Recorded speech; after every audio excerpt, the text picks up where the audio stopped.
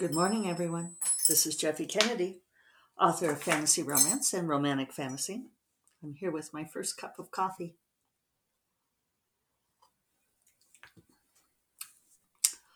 I don't love it as much as I loved my lattes, but I'm feeling good. It's a good thing to be doing. Less dairy, less dairy. Uh, let's see. I forgot the date. Today is Tuesday, January 18th, 2022. I had a good day yesterday. Very good writing day. Got my 3,000 words. And I'm feeling like the story is building the way that I need it to be building at this point. So I think I know pretty much where it's going. I'm discovering some interesting things. So all of that is a good thing.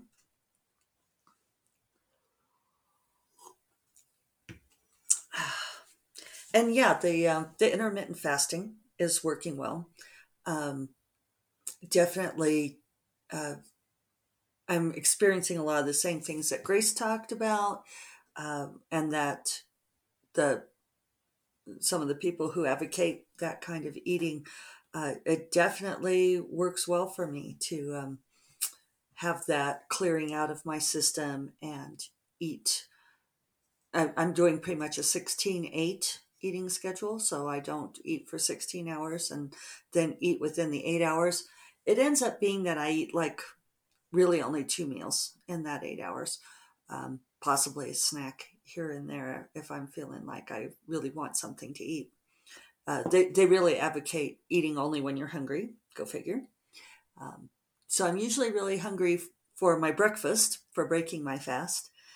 And then I'll get mildly hungry at other times of day. And one of the things that the intermittent fasters talk about is not to starve yourself during the 8 hours, not to worry about how much you're eating because you don't want your body to go into that starvation mode where you start lowering your metabolism.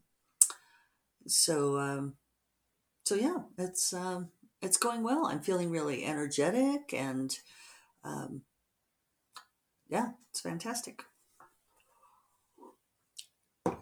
So this is like my main thing is that I don't get to have my latte in the morning.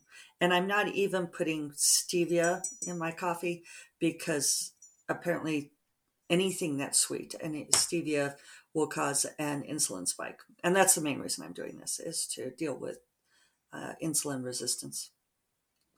So, it's a minor thing to give up.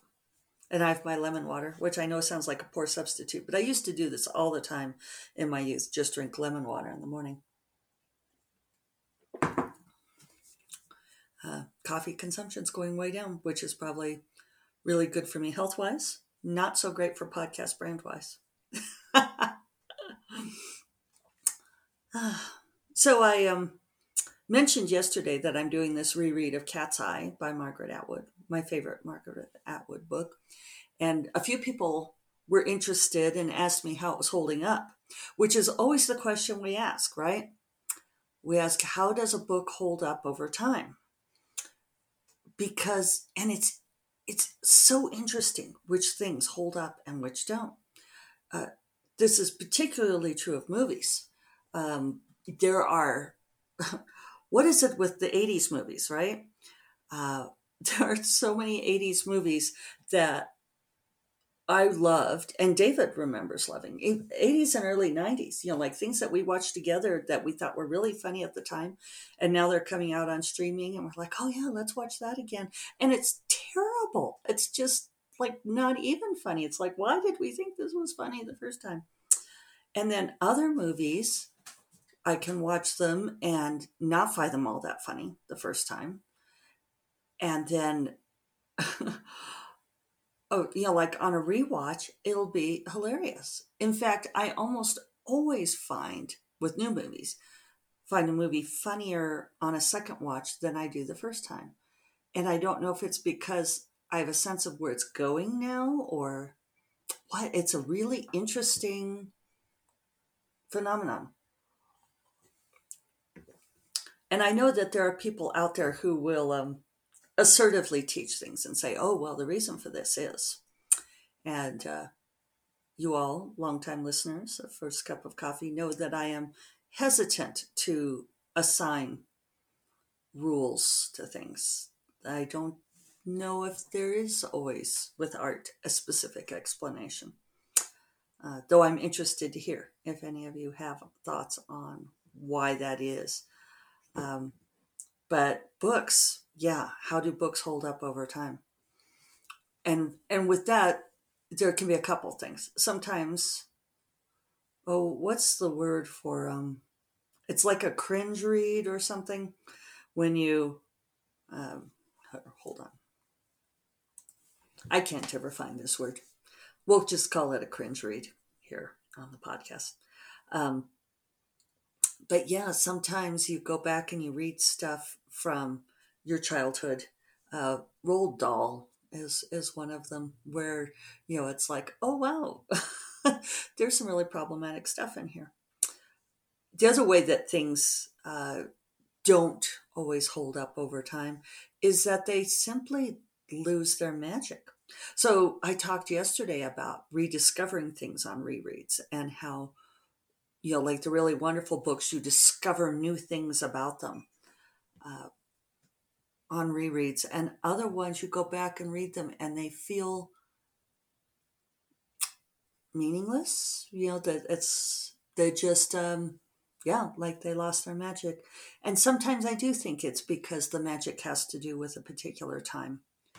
And people are always seeking this out. And I know I come back to this theme a lot here on the podcast, but like the idea of why do Jane Austen's books hold up, even though they have contemporary references, contemporary to her.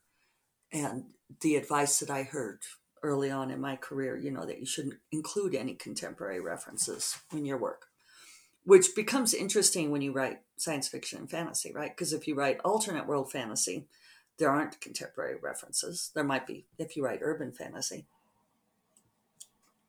But science fiction struggles with technology. If you write really near future, and our current timeline passes the near future, and some of the ideas and technologies become obsolete really fast, it's a real challenge. So I know that some writers try to, I don't want to say game the system, but try to avoid this pitfall by sticking with, like universal themes. People are like, universal themes. This is, I don't know, sort of like the wardrobe classics, right? If you have your black pencil skirt and your boots and your fitted jacket, that these are wardrobe classics that are immune to the rise and fall of fads. I was telling someone the other day that back when I had my day job, my boss and I, and it's funny because I had dinner with my boss last night, and I do want to come back and talk about that, that we got so tired of the bro language in meetings. Like we would be the only two women in meetings, and these guys who we knew did not watch sports. I mean, like we worked with these guys, we knew them well, we knew they were not into sports. They would devolve into these like sports metaphors for everything.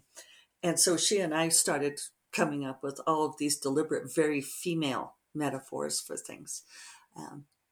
And I feel like this is a really good one, right? The fashion of, is it a fad that's going to look stupid in a year, or is it a classic? And I think that sometimes writers are seeking out those themes that they feel like, oh, well, this will be a classic. It will never go out of style. But you don't know. You don't know what's going to stay in style. And that's why you just have to write your story. You just have to, you don't get to game the system. Did Jane Austen think we'd be reading her books all these, 150 years later, 200 years later? I'm not good with the dates. Probably not. So, had dinner with my boss last night. She was down in Albuquerque for a conference, had come in, had not seen her in a really long time. Like, I was trying to figure out when I last saw her. I think I saw her when I visited her in Maine. We went to their ski house in the summertime, but it was beautiful. And that was, I think, 2016. But it was interesting because for someone that I used to work with daily, if virtually, but then we would be on trips together for like a week at a time, and for over 10 years, maybe a dozen years. So it was interesting to see her again and to realize that there were large parts of my brain. You guys have this experience, like I equate it to the file room, which I know is an uninspired analogy, but like there are layers of memories, and there's the stuff that I use actively, which is like a bustling office space, and I can pull up, excuse me, I can pull that information up pretty fast. It's like right there in the file drawer.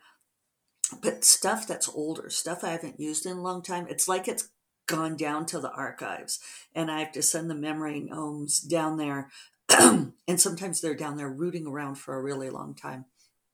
And so stuff like from graduate school, all of the neurophysiology and neuroanatomy, that stuff is like down in the dusty files. And it takes a while to retrieve it. Usually I can, it just takes a little while. But I didn't realize how much of my day job life, and for those of you who don't know, I worked in environmental consulting for 18 years. So probably she and I worked together more like 15 of those years, maybe even more, 15, 16. I know I didn't work with her for most of like the first year, maybe, not sure. So we worked very closely together for much of my life, is my whole point here. And excuse me, I don't know why I'm so throaty. Hold on. Probably having restaurant food last night, right? I had a steak with blue cheese on it. It was excellent. But yeah. Sorry. Forgive me, please. So anyway, and I think it was 2016, must have been 2016. No, fall of 2015. I know you guys don't care. When people do this to me, I'm like, doesn't matter. Do we need to wait for the gnome to bring back this number or this name? And usually the answer is no. Anyway, that was when I got laid off from the day job. Our team had been pared down, and I decided to see if I could make it as a full-time writer at that point. And I have ever since. I have not had a day job again. And it was interesting talking to Laurie about it, and the fact that as an author, even as a career author, that you never stop hustling.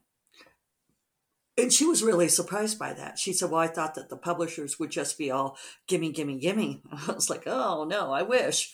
Maybe there are some authors who are like that, but they're just always publishing waxes and wanes, and they're like, oh, we can't sell that kind of thing right now. So yeah, it was just funny talking about people we used to know and what kind of work she's doing now. She's doing very similar work, but for a different company now.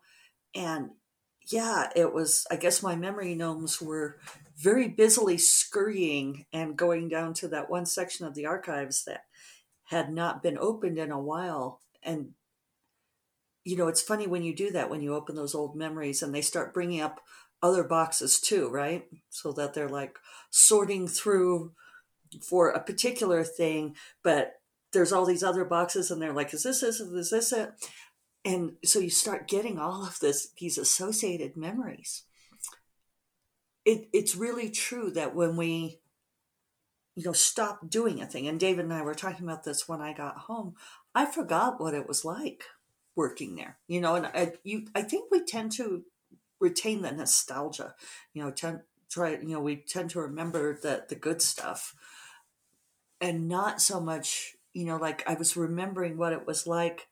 um, she was teasing me about how I would sometimes, well, this was a funny thing. Like, she would give me a hard time about using words that were too big with some of our clients. And she had often brought that up, not often, occasionally brought that up in like performance reviews, that I needed to try to simplify my vocabulary for clients.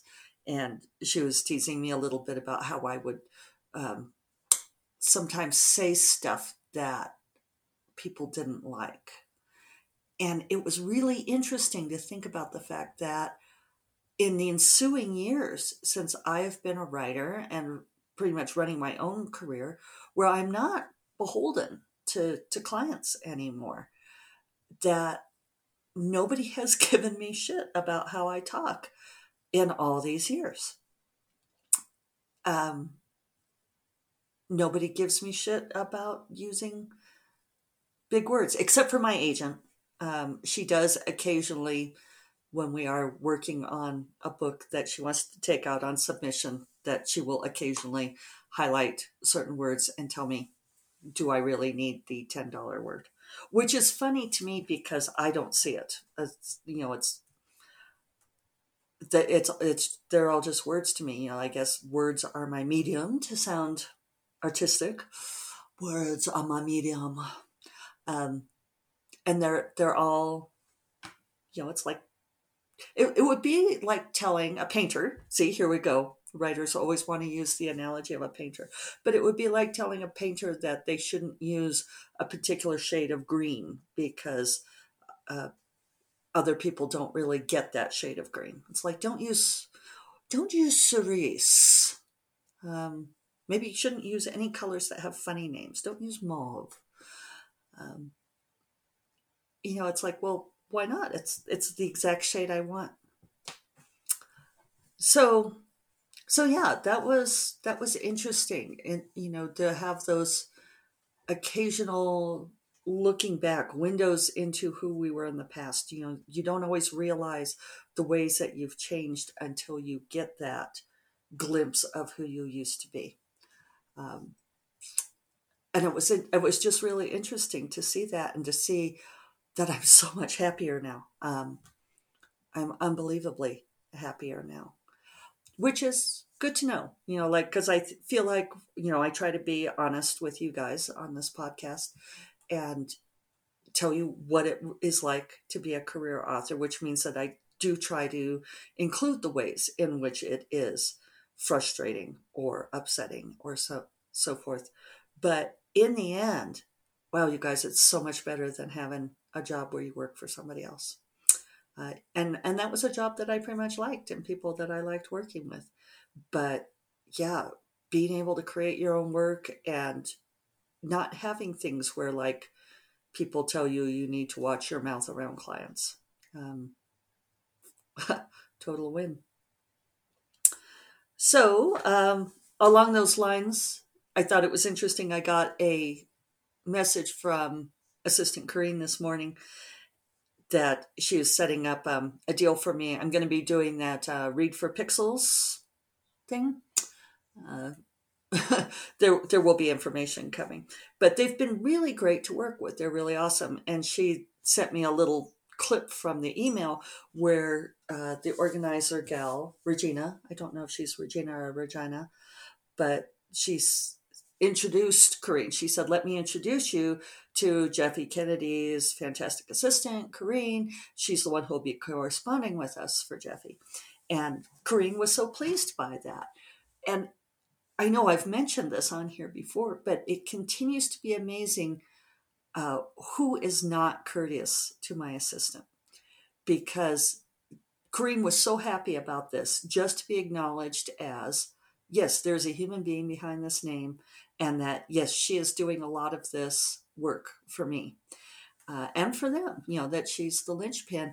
And she is the one to butter up, you guys.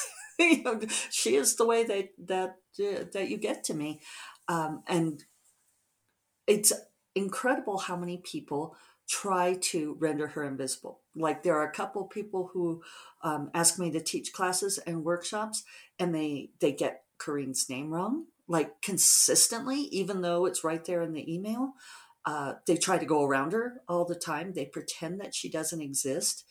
And it's like, you know, treating my assistant, who is my friend and has been my friend for many years, and without whom many things would fall apart, uh, treating her like she doesn't exist is not a way to get in good with me. Um, it's I understand that some people feel like they shouldn't have to go through an intermediary, but that's how a lot of us balance our lives, right? You know, you cannot.